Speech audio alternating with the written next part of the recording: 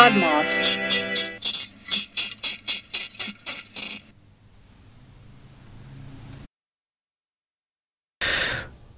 Today, we bask in the light of mustachioed greatness. You know that, you son of a bitch. We've done our fair share of westerns and neo-westerns on this podcast, but today, I just felt like digging in a little deeper into these types of films because God, it sounds super sexual, but let's face it. There are just so many goddamn mustaches in these Western movies. It's like Scrooge McDuck diving in his gold pool of coins for me. There's just so many fucking mustaches. It's beautiful. Anyway, we are honoring the great Gregory Peck, who played Jimmy Ringo in the 1950 The Gunfighter. Directed by Henry King. Yes, Gregory Peck didn't always sport a mustache, I get it, but when he did, god damn it, was it good. And this specific mustache has a major significance, so I thought I'd recognize it for this episode. Anyway, let's go on with the show. Go ahead and ride your horse to the next town, shoot a fucking dude that thinks he's the shit, be flexing on ya, then head off to the next town to try and make up with your long-lost wife, and then drink lots of whiskey. And you know what? Drink some more whiskey because we're the toughest gunslinger in town, you son of a bitch. And we don't give a fuck. Now play that shit theme song. It's the Mustachio Podcast, we're ready for the show. We'll watch movies, we'll make some jokes, and then we'll all go home. Navigating the legendary hairy upper lips. It's the Mustachio Podcast.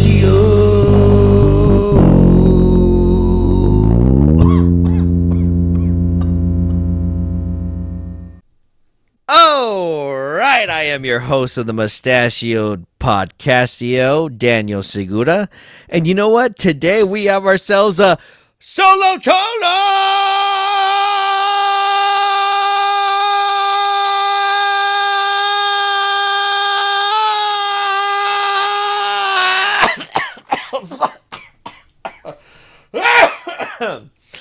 I swear I don't got that Decepticon COVID. I still got the lungs I used to have. We are having a solo cholo today. That is right. We haven't not had a Mustachio Podcastio solo cholo in a long time. But you know what? We're going to make it quick, baby. I'm not going to waste too much of your time. I know y'all love the guests. I know I'm not as funny as the guests I have on here. But that's why I have guests. I get it. I'm here to find talent, not so much give you talent. I don't know. But you know what? I just felt everyone celebrating their holidays. I didn't want to bother anyone. I kept this week open, baby. You know what? Initially, I wasn't even going to release an episode, but I just saw this movie. I saw Gregory Peck's dope mustache, and I felt like, you know what? This is a time to cover this movie. 1950s, The Gunfighter. Holy shit. I love Gregory Peck in this. It's a classic Western. Nothing too crazy happens. It's quick as shit. It's like an hour and 20 minutes or something like that, maybe less. Plenty of fucking mustaches, and specifically Gregory Peck. What I really love about it is before all this, Peck was like this, basically a sex symbol. Like, people loved him. He's a charming looking dude. He's 6'3". You know, I'm like 5'9" and a Mexican. So so, you know what I mean? I understand it. I understand it. A 6'+ guy, I get it. Very attractive, even if they're uglier than me. Like, there's some guys that are like above 6 feet that look like my big toe, and more women are willing to talk to them than me. And fuck you. You know what I mean? That y'all wonder why I just love smaller people. I'm a big fan of Willy Wonka because, you know, the Oompa Loompas appreciate someone that's a solid 5'9". God damn it. Anyway, Gregory Peck goes into this movie, big heartthrob, and you know what? What I love about this is that the director decided that, you know what? We want to keep this authentic as shit. We want to make sure that we keep to as close to the way that cowboys were dressing, the way the cowboys were acting, the way the cowboys looked at this time. We want to keep to it as close and authentic as possible. Directed by Henry King, he decided that, you know what? We noticed a lot of cowboys at that time were basically wearing ill-fitting garments. They were just basically taking either shit from people they stole shit from or hand-me-downs or whatever. They didn't look like these little pretty, like, fucking cowboy dudes that they were seeing in westerns before this time. They were just kind of wearing whatever. But you know what? What's funny is by them wearing whatever, they basically look like sexy hipsters now. They're just wearing like dope denim jackets and nice pants with their boots, whatever fucking hat they can find. It's not like the perfectly fucking cowboy hat you can think of. It's just a nice hat that they can find. And they look kind of junky but good, like thrift shop sexy. I don't even know what you would call it, but they're like thrift shop sexy. And another thing that Henry King was like, you know what? Gregory Peck, I want you to wear a mustache, because in all these Western films before the Gunfighter, a lot of the stars, like the guys that were going to sell the tickets at the time, excuse me, I need to have a sip of this beer. Just give me a second. I have to do this because I don't have a guest to just yip yap, while I can talk, while I don't have a guest to just yip yap. So that way I can have a drink and pretend like I'm listening and then like say something so it sounds like I heard what they were saying. Are you still listening to this? Oh my God, what is wrong with you? If you're still listening to this podcast at this point, you're a special person. You're a fucking mustachioed legend. I don't care if you don't even have a mustache. I don't care if you're a woman that just can never grow a mustache. You want so bad to be able to grow one, but you know what? You're part of the team, baby. Yeah, that's right. You're one of 4 to 5 women that listen to this podcast, and you know what? You're special to me. I think about you every morning. And not even in that weird, creepy way. I think about you in a weird, inspirational way. I'll stop. Anyway, so... fucking shit. Am I going to release this? I'm not sure. So, Henry King is like, you know what? Cowboys had facial hair. They just did. You're out there. You're fucking in a posse. And you're trying to get your shit. And you're trying to get some money in some easy ways. You're obviously not focused on being the best that a man can get, Gillette. You're just barely shaving off what you can with your Bowie knife or whatever the fuck you have. And so Gregory Peck was like, yeah, I'll grow a mustache. Like, how about I grow a mustache just to kind of lay in the fact that this is a real gunfighter. This is a real fucking person. So they did it. They make the movie, and when told it was authentic, 20th Century Fox president Spiro Skoras, I might be pronouncing that last name wrong, but it sounds like somebody that Tim Yobo knows. Spiro Skoras, just a fucking made-up fucking person. He answered to the director, authentic? Hell. This young man is a sex symbol, and you're going to ruin him. Women don't like men with mustaches. How much will it cost to reshoot? He wanted to know how much it would cost to reshoot the entire fucking movie with Gregory Peck without a mustache. So forget Justice League, where we tried to delete Henry Cavill's mustache, and it looked like he had a fucking ghost lip or whatever the fuck. He had like a mutant mouth. I don't even know. It looked ridiculous. I saw it in the theater, and I thought something was wrong with the screen. But it was actually part of the actual edit of the film. You know what? And I like DC. Just real quick, I love DC. I'm a big Flash guy. I love the Flash. He's always been one of my favorite characters. I remember in high school, junior year, 2001 to 2002, motherfuckers. I was like, I will never get to see the Flash on the silver screen because I can't imagine being able to portray his greatness on film than we get Ezra Miller. Anyway, so it was a bummer, right, for me. And then to see fucking Superman's shitty fake mustache, like, just covered over, it was a bummer. So I understand why he was asking, how about we reshoot it? Because Gregory Peck's a sex symbol. Even though to me he's just more like sexy dad, but I guess at the time they were really liking like more rugged men at the time. Now women like little girly boys that would do whatever they say. So I'm going to get canceled. So he says this shit. They release the film. And it's still to this time, at this point, it was one of Henry King's favorite films to make. It was one of his favorite films. And even Gregory Peck loved it. But Spiro Skouras, still said, that goddamn mustache cost us $1 million at the box office. Because he was so confident that Gregory Peck, if he had just shaved off that mustache, they would have made $1 million more than they made in this movie. And in box office numbers, they made $1.95 million. I mean, it did good. At the time, Gregory Peck was huge.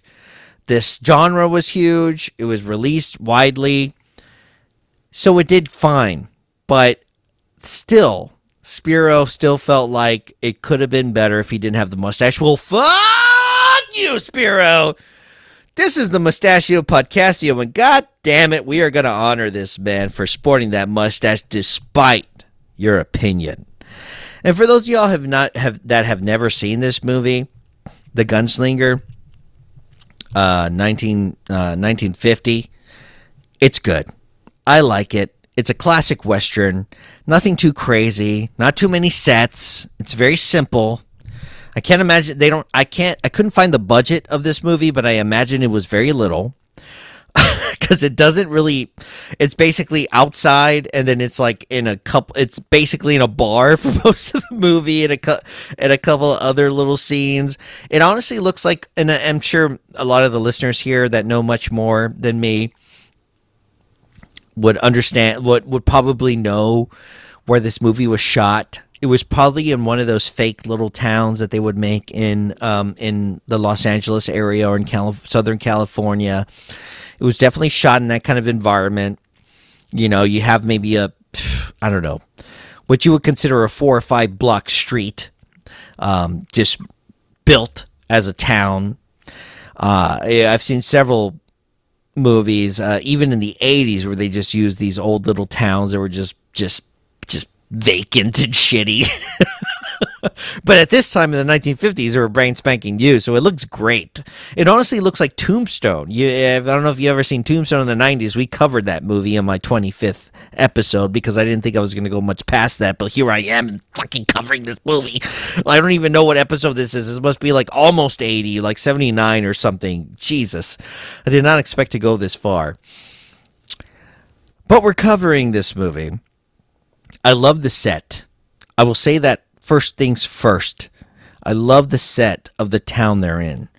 I think I'm going to say it wrong. It's like Cheyenne or Cheyenne, something like that. It's Cayenne. Cayenne? Cayenne? I don't know. I may be from the South. I've never said Cayenne before. Cayenne? I don't know. Y'all may know better than me. Either way, love the setting of this place. It looks great. I love the fact that everything was so muddy. It honestly reminds me, I don't know if for those of y'all that ever played Red Dead Redemption. I love Red Dead Redemption. I don't think I've even beaten the 2 games. They've released 2 games for those. I end up just fishing and hunting and gambling. And that's all I end up doing, and killing people. I don't even finish the games. I just love being in the West and fucking shit up and being wanted and killing motherfuckers that talk shit. That's like basically what I do in those games. And the difference between Red Dead Redemption 1 and Red Dead Redemption 2 is just the graphics. That's it. That's pretty much it. I just love riding around on my horse and fucking people up. I should probably go back and finish those games as a dedicated casual gamer. I'm a very casual gamer. Like, I have a lot of friends that get mad at me because I don't spend enough time playing games. I can't help that I have other talents, motherfucker. I can sing, I can dance, I can do a lot of shit, okay? I don't have a lot of time to sit on my ass and play with my balls and play with my fucking controller and put it near my balls because it vibrates. I don't have time, okay? I'm sorry. But I am going to try to put a little bit more time into playing games. I do love them. I love them as a child, and I just don't have the amount of time as I had as a child, you know? But I do really love playing games, as condescending as that may have sounded. Now, this movie specifically, where are we at? I don't even know where are we at? We're 15 minutes in. You know what? Before I get into this movie, here's a promotion for a podcast from the Podmoth Network. Feel free to forward if you'd like. For those of y'all who aren't interested in Podmoth Network opportunities and what they offer. But you know what? We got some good shows, okay? So check this out. Honest conversations with interesting people. Hi, I'm Mike from the Genuine Chit Chat podcast, and I talk to a wide variety of guests across an eclectic range of interesting topics. People I've spoken to include a magister from the Church of Satan, a blind Australian filmmaker, a puppeteer from Labyrinth and Dark Crystal, and I also speak to musicians of all kinds of genres, authors, actors, podcasters. Really, there is no limit to who I speak to, and the subject matter is endless. So if you believe in the art of conversation and want to hear different people talking about their passions, then this is the perfect show for you. You can find Genuine Chit Chat anywhere you listen to podcasts, and there's some video versions on YouTube, so there's no reason not to tune in.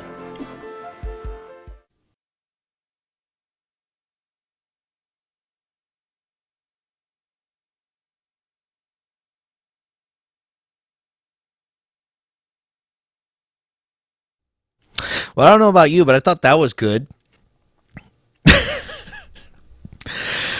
Man, I've had a lot of beer today. I went to a Spurs game earlier today. It was fun. Had a great time. We kicked the shit out of the Pistons, which is, you know, honestly not saying much. The Pistons are some of the Pistons, unfortunately. Poor Detroit. They're stuck with the Lions, the Pistons, RoboCop 3. They have some of the worst things ever made in that fucking city. It's a shame. And for anyone that's listening in that area, I love you. You know what? When I see the Lions playing someone that I don't give a shit about, I root for the Lions. They are the most blue. You know, a lot of people say that Dallas Cowboys are America's team, blah, blah, blah, blah, blah. Detroit is America's team, in my opinion. You know, it's an OG city of the Americas. They made cars and stuff. Made a lot of old cars. It's fucking blue collar shit there. It's basically RoboCop's, like the crime level that was in RoboCop, basically the same at this point. But there's not a RoboCop trying to protect the city. It's rough out there, baby. We should at least give them some support. Anyway, back to the movie. We're talking about the Gunfighter 1950. It's a solo cello. And I honestly had a good time with this movie. We're just barely getting into it's 17 minutes. I don't know what time it is at this point, but it's somewhere around after 15 minutes that we're getting into the actual movie, and it's just me hosting it. I like this movie a lot. I think Gregory Peck does a great job of being that badass looking dude, but that also has a heart. Immediately he offers that sort of energy or whatever. We see him riding around. His name, he plays Jimmy Ringo, which I'm figuring is close. I didn't look too much into the background. I'm sure I'll have some people email me or reach out to me on the Discord. But I'm assuming he has a lot to do with Johnny Ringo, who was a big character and a big personality around the same time as Wyatt Earp. He's played by that guy with that weird fucking name in Tombstone. God, Skeet Ulrich? No, is that the name? Or am I getting it wrong? Is that Skeet Ulrich that plays Ringo? Jeez, I can't remember. I'm going to look it up right now while I am talking. I'm sorry. It's not Skeet. It's Michael Biehn. How did I get Skeet Ulrich and Michael Biehn confused? Because they're just both fucking the same white guys that would have played the same parts. Anyway, Michael Biehn plays Ringo in a great way. I love the way he plays him in Tombstone. But unfortunately, I don't want to say unfortunately, but Jimmy Ringo is a whole different kind of Ringo. Maybe this is if Johnny Ringo never ran into Doc Holliday in Tombstone. He's a different personality. He's been through all the posse gang stuff. He's gone through a whole bunch of shit. You can just tell. And that's honestly what I will really give the movie credit is as soon as you see Jimmy Ringo, you can tell that this guy has been through some shit. He's a little older. I think he plays like in his mid-30s, but he looks like Gregory Peck. He's just a different, like people just looked older back then. He looks like he's like more like 40-something, like maybe 43, 44. But we see him riding out. He heads to a town. He runs into this young blood who thinks honestly, I'll give the movie this. Eddie, and most Eddies are complete pieces of garbage. I don't know if Eddie from the Bloody Bits horror show is listening to this. Eddie the Axe is one of my best buds. I love him to death. But me and him know that most Eddies are complete garbage people. And the Eddie in this movie is one of those. He right away looks at Ringo and is like, you know what? He looks pretty regular to me. This guy doesn't look like anything special. I'm pretty sure I can fuck this guy up. So he starts talking a bunch of shit to Ringo and just being a complete douchebag. And Ringo tries to be cool about it. But of course, and he calls Ringo a frazzle bottom. I don't even know what that is. But it sounds like, kind of like, I guess if we would call someone a pussy ass bitch now. Frazzle bottom, if you were to translate it. From the late 1800s or whatever. And so he keeps calling him that. And Ringo basically says, hey, yo, anyone that's in charge of this guy, y'all best bring him back and have him stop flexing because I'm about to check this motherfucker. And the dude does come out and try to speak for him, but it's too little too late. Eddie brings out his whip. He's about to shoot Ringo, and Ringo shoots him dead. That automatically sets off the rest of the movie. It turns out that Eddie has 3 brothers, and the guy that was with Eddie at the bar tells Ringo, hey, look, I understand Eddie brought his gun out first, but you know what? You best get the fuck out of here because Eddie has 3 older brothers. Eddie's just a kid, and they don't give a shit if it was because Eddie drew his gun first. You killed their younger brother, obviously they're going to hunt you down. And I'll give them that. Even, I would like to think, both my blood brother, my older brother, John, which y'all have heard, heard on this show before, and my homeboys that I grew up with, here in San Antonio in the inner city, if somebody killed me, I don't give a shit if it was my fault. If somebody killed me in a bar, that person will be hunted down. It's just a fact of the matter. When you're brought up with that kind of brotherhood, I'm not saying that anyone specific is going to do the job, but it will be done. And so I totally understood the fact that even though Ringo was in his right to shoot Eddie dead, you could be a piece of shit to somebody, but it doesn't mean you're a piece of shit to everybody. And so Eddie's brothers obviously try to hunt down Ringo. He catches them on their way to try to get him, and he stops them. He scares their horses away, and he makes them walk. He's like, you know what? Y'all are going to walk back to the town that y'all are from. And it's like I think he says it's like a 3-hour walk, which is crazy because they're out there. I didn't look up where this was taking place, but it kind of looks like southwestern, you know, Texas, Arizona, New Mexico type shit. It's very dry, deserty shit. You know, it does not look good. You definitely don't want to be walking anywhere in those areas for 3 hours. I don't even want to walk in Texas for an hour without specific supplies. It's hot as shit down here and it's humid as fuck. Unless they were like in Arizona where it's dry, but it's still super hot. So you don't even realize how much you're sweating and all that. It's very dangerous either way. So he heads out. And what's really amazing, by the way, and I didn't mention this before, but Gregory Peck is tall as shit. Maybe I did mention it. He's like 6'3". It's amazing. This dude is like, you know, he's like a strong forward, or I guess a forward in basketball. Like, this guy is tall as shit. He's taller than most of the people around him, and you really do see it. It's kind of crazy. And I think that's kind of, it's funny because I would think, oh, this guy's a really big dude, and he's like a really big, you know, he's known for being a fucking killer and out gunslinging dudes or whatever. But it seems like this whole movie's theme is that I guess people were thinking he would be like Hercules or the Hulk or some kind of superhuman being, because every time they see him, they think they're like, oh, wait. He's like a regular guy. He's got regular hands. He only has 2 arms. I'm like, wait, did y'all think this guy was such a fucking legend that you thought he had some kind of superpowers or some shit? Like, there's no way these people were thinking of that back in then, you know, in the 1800s.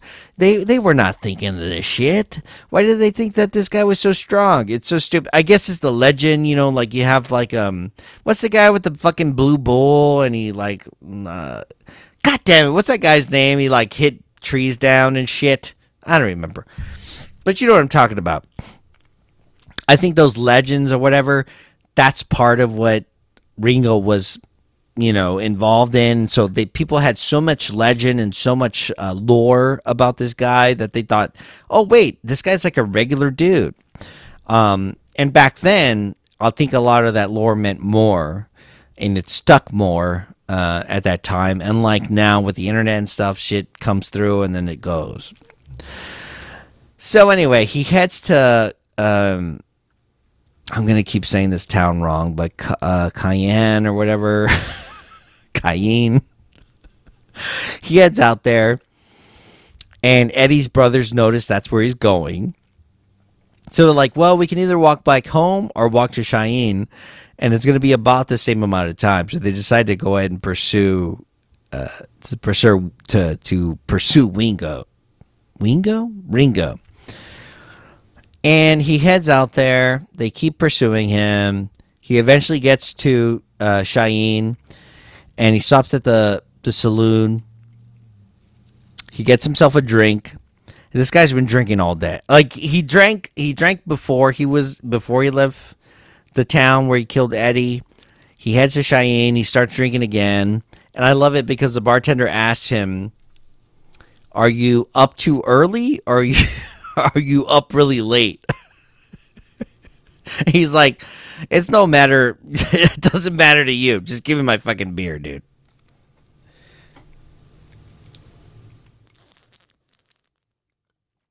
So then Ringo turns to the stable boy, and the bartender says that the stable boy is astonished by seeing Jimmy because Ringo is basically a legend in the West, in the Southwest. And Ringo says, well, you best get him unastonished and tell him to put my horse away, which I really liked. It's a really good line. It's one of the funnier lines in the movie. It's super quick. It's super good. So the bartender tells the kid to go and let the marshal know that Ringo's there. So the bartender like kind of turncoats a little bit. He's kind of like, because he already knew who Ringo was, but he knew that Ringo was dangerous. And so he tells the little kid to go and tell the marshal that he's there. And so it seems like nobody knows how much the marshal knows Ringo, because at first when I was watching this movie, I was like, oh shit, the marshal, like fuck, shit's about to pop off. But then the marshal comes into the saloon, and him and Ringo meet, and it's like me meeting some of my old friends if we haven't seen each other in a while. I was like, oh shit, these guys used to definitely go out, get wild or whatever. And I like the marshal. He is played, his name is Marshal Mark Strett. He's played by Millard Mitchell. Imagine if your name was Millard. Millard. Jesus. I always thought my name was really plain, but sometimes I'm like, well, you know, I'm not named Millard. So anyway, I really like this guy. Does a great job. You can tell right away he does know Ringo. But he assures Ringo, like, look, I just want you out of my town. I'm marshal now. I've worked really hard. I've gone through a bunch of shit. This town's important to me. I need you to leave. But Ringo is like, yo, I have a lost love here. Her name is Peggy. She has a son who is his. But he was such a wild gun, just like a wild man, and doing whatever he wanted, getting that money easy, that he eventually was basically abandoned Peggy and her child, which was his. And she didn't want to have anything to do with him. He was immature and stupid or whatever. That's kind of the feeling you get. And I got to give Marshall credit. He's honorable to both Ringo and to Peggy, because he's very nice to Ringo, like knowing how dangerous he is. He's like, look, as a friend, I'm just asking you not to start shit in my town. But he also tells him, yo, I'm not going to let you know where Peggy lives. I'm not going to tell you what her name is now, because she changed her name and everything. So he's very secretive, but he's like, you know what? He agrees to letting her know that Ringo wants to talk to her. Ringo basically tells the marshal, look, if you don't tell her that I'm looking to talk to her, I'm going to stay here until gunfire ensues, and we're going to have a really bloody scene here in the town. And in this specific town, we do get a lot of repeat of, oh, this isn't Deadwood, or oh, this isn't Tombstone.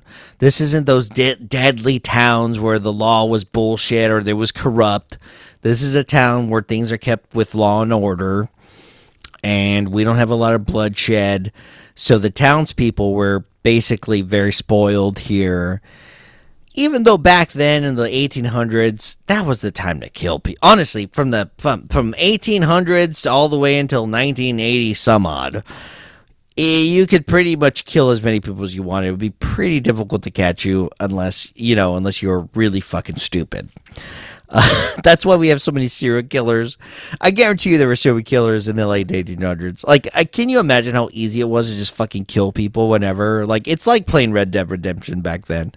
Yeah, there's no DNA samples. There's no fucking cum samples. There's none of that. It's just a different time. But anyway. So yes, eventually Ringo convinces Mark to go and talk to Peggy. He goes and talks to Peggy.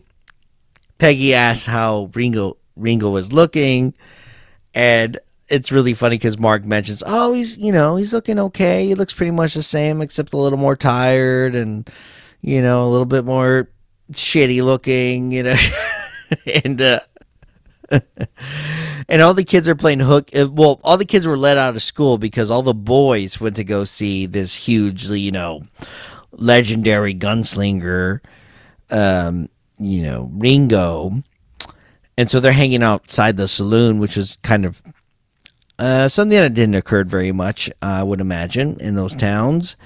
But they are just surrounding the saloon. I really like this part because it's something that's mentioned several times. Is Ringo keeps mentioning, like, how come these kids aren't at school, blah, blah, blah. Like, why aren't they in school? Do you have any schools here? And it's not because the kids are annoying him. It's because he's genuinely worried about his son. He genuinely cares about his son. He wants his son to be able to have a good education. And he doesn't want his son to go to school that is just going to let them play hooky and all that shit.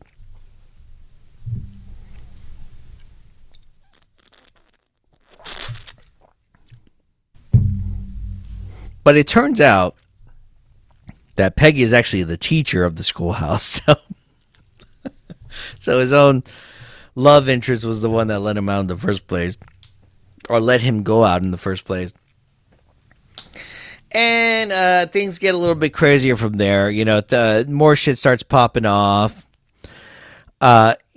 What's kind of amazing is, and I would imagine this was the way it was in these old Western towns, in these old country towns, when you had a reputation to be killing people. Really, as far as the movie says, Jimmy had really only killed 12 people, including Eddie, that he killed in the town before. And a lot of it was like either stuff he was doing with his posse or stuff but especially around the, of most recent times, it was people just challenging him. Once you have some sort of lore or legend, or people just talking about you in general, basically flexing for you, telling other people, oh, he's the greatest gunslinger, oh, he's the most deadliest, or oh, he's killed this many people. Of course you're going to have people that want to challenge you. That's why it's never good to be the best sometimes, because you are always going to have people wanting to be the best. And so he would have these young gunslingers come up to him, want to flex on him, and of course he would end their life. And that's kind of that's kind of the concept of this whole movie. Because, he tells Mark, about Peggy, blah, blah, blah. And at some point, he's stuck there. He's trying to stay there at the saloon, because Mark tells him, just stay at the saloon. Stay here for as long as you can. We're going to hopefully we can get Peggy to agree to want to talk to you. Then, after Mark lets him know that Peggy doesn't want to talk to him, obviously Ringo's not happy. And I do like the line where Mark tells him, yeah, your son, little Jimmy, he seems to be more of a Wyatt Earp guy, because Wyatt Earp was just as big of a name around the same time. And Ringo was like, no, fuck that shit. Like, that guy sucks. Fuck that dude. So then, I can understand that was probably the way it was at the time. Everything was just legend. You didn't necessarily know everything that happened, and, word of mouth, it grows big. So who knows what the kind of stories they were telling each other at that time. So then Ringo runs into a friend. Her name is Molly, and she knows Peggy. And they catch up for a second, and he tells Molly, look, can you just talk to Peggy and just let her know I'm here and I would really want to talk to her. And I just think he has more of a feeling that Molly will be able to convince her. And he also, this is around the same time that he finds out about this Hunt guy.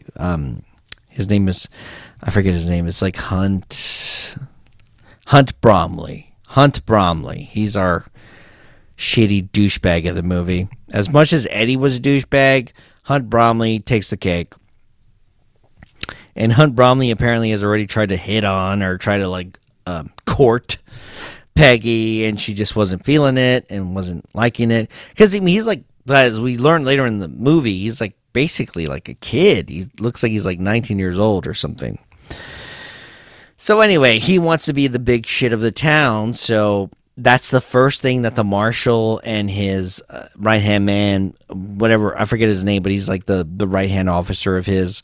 That's the first person he wants to go get because he gives off that vibe, Hunt does, that he just wants to be the biggest man in town. And someone that has that kind of mentality obviously wants to take out the biggest person in town whenever they come through. So I think Marshall had the right idea to try to find his ass and throw him in jail for the time being until Gregory Peck gets the fuck out of there. So the movie goes on. Ringo basically tells Mark that if he doesn't tell Peggy that he's in town, that he'll wait until there's a gunfight. So that's what eventually gets Mark to go and talk to Peggy and blah blah blah. And even though she doesn't want to talk to him, And then we have a couple of scenes where the kids throw. It's weird because there's like there's a bartender there at the saloon, and he goes outside, and the kids throw snowballs at him or some shit. I don't know what the fuck. It's really weird. I'm like, where do they get snowballs? They're in the South. There's like no snow anywhere. It looks like they threw like fucking raspas at this motherfucker. I was like, what the fuck? Where'd they get all this shit from? Anyway, we hear some ladies. There's some ladies in this movie that kind of look like they're part of the temperance movement, which for those of you that don't know what the temperance movement is, it was a bunch of people that were very much against alcohol, which is something I'm drinking right now. Stupid asses. And, they're just basically traveling. And honestly, it's funny. I stayed at the Meanger recently with a very awesome person. And the Meanger Hotel in San Antonio is one of the oldest hotels. And honestly, one of the most haunted hotels, quote unquote, haunted, in the nation. It's seen a lot of disasters and murders and things like that. And there was a temperance representative. I forget her name, but she was always kind of connotated with a hatchet. It was like hatchet something. I don't have time to look it up, but she would go to different towns that had, beer cells or alcohol cells. She would go into their bars and just slam her hatchet down in the bar, just right in the middle of the wood and split it. And give her a big statement about fucking alcohol, whatever the fuck. And then she would pull her hatchet out and leave. It was just like a big, signifier of like, hey, we're not happy with this and we're against this, blah, blah, blah. So she actually went to the Meanger and did that. And that same little split where they had to repair the bar because she put that fucking axe into the wood, is still there. And it's crazy. That was like a long time ago.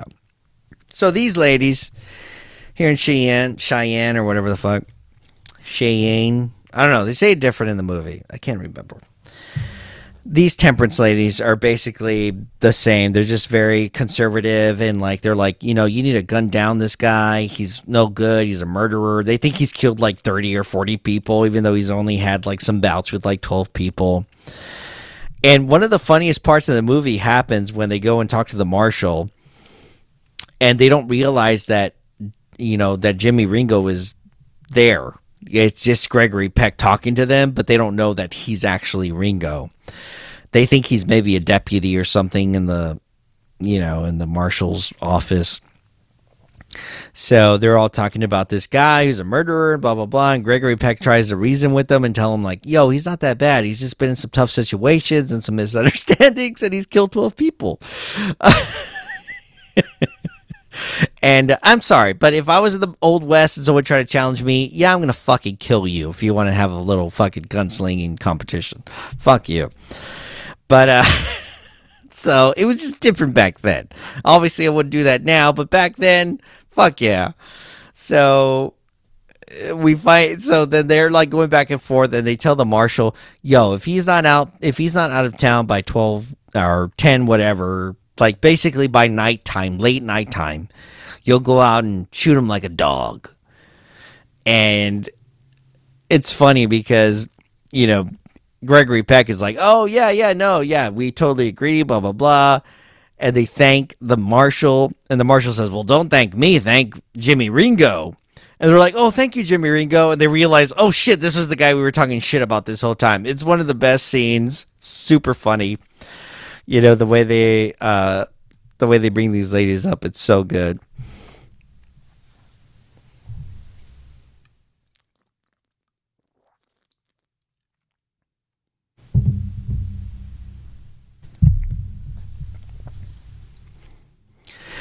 And then around this whole time, we see that the brothers of Eddie are getting closer. They walked most of their way toward Cheyenne. And they find this guy who has a bunch of horses and weapons. I guess they knew him already. They had a connection. So this guy offers them his horses. There's 3 of them. So he offers them 3 horses. and they're about an hour away from where Ringo is at, so they're not very far away. So once they occupy those horses and get going, they're pretty much heading over there. But Ringo does not know that. He thinks they're walking the whole way. He assumes they're coming for him, but he assumes they're walking and they weren't going to run into someone that would offer them horses. So he thinks he has a lot more time than he has. Basically, he thinks he has like maybe an hour's more time, because he thinks he can leave around 11, but they're going to be there like by 10-ish at night or something like that. Even though it never really looks like nighttime, but I imagine it was pretty tough to shoot at night around this time in 1950 without a lot of extra bullshit. So they head out. They're heading out toward Ringo. And we also find out that Mark, the marshal, went straight after a little girl died in a shootout. So Mark has known Ringo for a long, long, long time. They basically ran in the same posse and had been a part of the same gang and blah, blah, blah. And the little girl died when they were trying to go get some supplies, and Mark just like basically went on his horse and raced to the next town and eventually took up a job. And that's what eventually he became marshal. So this guy just fell ass backwards into success after doing some pretty heavy bad shit. And honestly, throughout the movie, a lot of people keep asking the marshal, how long have you known Mr. Ringo? Because it's very obvious they have some sort of connection, but nobody knew about it.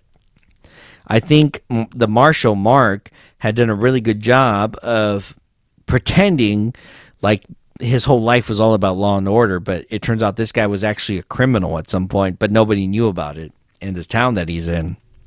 Kind of cool. I can imagine that being a whole different movie.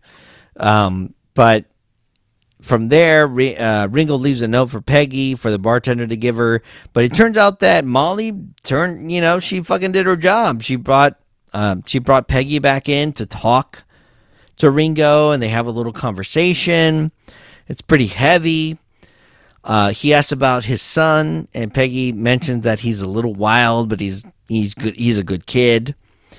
And Ringo mentions that he wants to get out of that part of the country, and he wants to find a ranch in either California or the northwest area of the United States where they don't know him.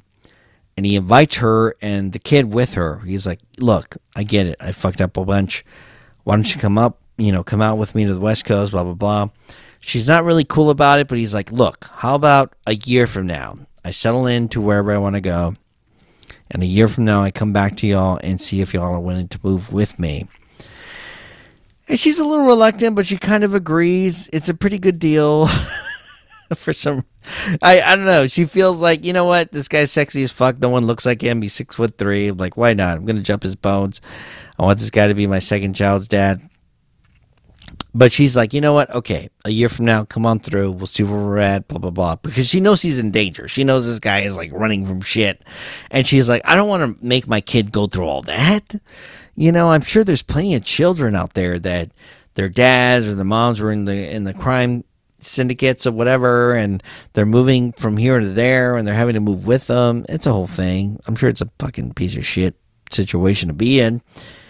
So Ringo agrees. He says goodbye to his homie, the marshal, and he heads out, but not in time for all of a sudden we see Eddie's brothers up in some like barn or some shit with their guns out, ready to shoot him. But somebody stops them. Just before that, he had like a little meeting with his kid, and they go back and forth. It's a nice little scene. If you want to watch the movie, watch it. But it's a nice little scene where he's like, "Oh, this is my kid, and we have a lot in common, but I want to make sure this kid's not as much of a piece of shit as me." And he tells the kid, like, hopefully I'll see you soon. I'll come back in a year and say hello or whatever. But he never tells his name's Jimmy too. He's like, he never tells little Jimmy that he's his dad. He kind of treats him like he's like this legend that just happens to be talking to him or whatever. So, yes, they stop Eddie's brothers from assassinating Ringo on the spot. But just around the corner, fucking Hunt is there, just like a total douchebag piece of shit. Fucking Hunt. And he comes out and he says something like to Ringo, like, "Hey, what's up there, Ringo?" or some shit like that. He shoots him right in the fucking chest, and Ringo falls down. They arrest. I already forgot his name. Hunt. They arrest Hunt. I'm gonna call him Heath. I think it's because I want a Heath bar. Heath bars are underrated. They're actually not that bad. I kind of like them. I like myself some toffee. So they arrest Heath. They arrest Hunt. God damn it. Shit. And Ringo accepts death, and he dies, unfortunately. But not before he tells everybody that Hunt actually didn't unload his gun before he did. So he's like, "Look, I brought my gun out first." But in reality, Hunt did it first. But it's all out of spite, because in actuality, Ringo wants Hunt to suffer the same result of living that Ringo had. He's like, "You know what? I want you to die a legend. I want you to die killing me, who was an absolute legend, and for the rest of your life, you're going to be scared and hope that somebody doesn't kill you because you're the next one in line, the next big shot that somebody's going to want to challenge and kill." And he's right. And that's the same reason why fucking Hunt is so freaked out at the end of the movie. He's like, "Holy shit, fuck me." The marshal kicks him in the face, which is a dope-ass scene. It's pretty amazing. But yeah, unfortunately, Ringo dies at the end of this movie. He tried his best. He tried to... And I think that's what I really like about it. It's just someone that's just been through a lot of shit, that was trying to do something with his life, but he realizes, man, all that damage, all that work resulted in almost nothing. Like, yeah, you get enough cash to survive, and you don't have any bosses or nothing. You don't have to be a part of a society. You could just jump into whatever town and get what you want. But I think you quickly realize, especially back then, that there are some major benefits of being part of a loving family and blah, blah, blah. But at the time, Ringo did not care about a loving family, which is why he neglected his son. He neglected his wife at the time, to the point where they were willing to move on and change their names and everything. So obviously it was a big, big deal. And I think that's why this movie means a lot. Like, it's just the fact that this character went through so much, thought that he went through enough to, make up to the family that he had before, and it just falls apart. It just absolutely falls apart. And he dies. And it's interesting to see that Hunt is this dude that is just going to go through the same fate that he went through, if not worse, because obviously everyone's going to want to take out this little pussy-ass kid. Because he really does look like a little bitch. They found the perfect guy to play that dude. That dude Hunt. Perfect guy. Just like completely weaselly looking motherfucker. I was really hoping he would die sooner, but no. And I don't know. I think it's a good thing. Ringo's funeral comes up. There are no seats available, but Peggy and Jimmy Jr. come through to give their respects. And the movie ends. And as you know, I'd like to do a quick impression of the movies I cover. This is a segment I like to call Quick Impressions.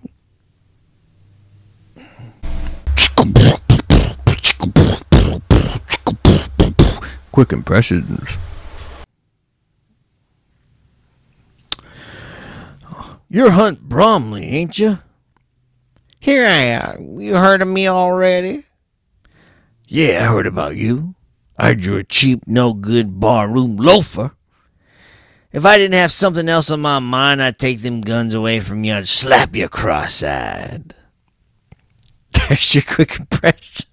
I don't know why I made Hunt Bromley sound like a fucking idiot, but I just hate his character. He's so good. The actor that plays him, he's so good that I absolutely hate his character so much.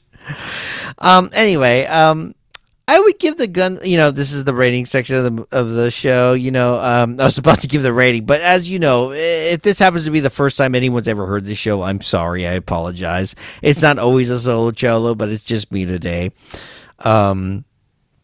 The rating system goes, you have the Sorry, I had a burp. You have the full Fu Manchu recommendation for hell yeah. You have the walrus mustache recommendation for pretty damn good. The horseshoe mustache recommendation for not bad. And the Hitler mustache recommendation for burn this movie in hell. So if I were to give this movie a rating, I would give this a solid, and I mean it, a solid mid-tier. I would give this a solid mid-tier walrus mustache. I like this movie a lot. I thought Gregory Peck did a damn good job of carrying the film. He doesn't have to do much with his emotions. You know, he's very solid. I know there's been a lot of Western films like it, but it's just amazing to see this guy do what he does. He has a sense of being a badass, but also being very likable and not overly dickheadish. Even when he is dickheadish, it always seems justifiable. He's just a great person to see doing this kind of part. He has an awesome mustache. So, yes, totally give it a solid walrus mustache. And for those of y'all that have want to follow the show, whatever, you can follow the show at Mustachioed Podcastio on Instagram and at mpodcastio on Twitter. And you're welcome to send me some movie recommendations, anything you want to cover. If you think you have enough, to get on the mic. If you have enough to get on the mic and with me and guest on the show, feel free to send me a message on Instagram or Twitter or even on the Discord. You can find the show on the Discord. Just follow the link tree. And we do have a link to our Discord, and you can direct message me from there. I get a lot of comments from some friends on that Discord. I have so much fun on there. So the more the merrier. I think you would have a great time for any of those that would like to take part in that. But either way, I just want to thank you all for checking this episode out. And until next time, bye.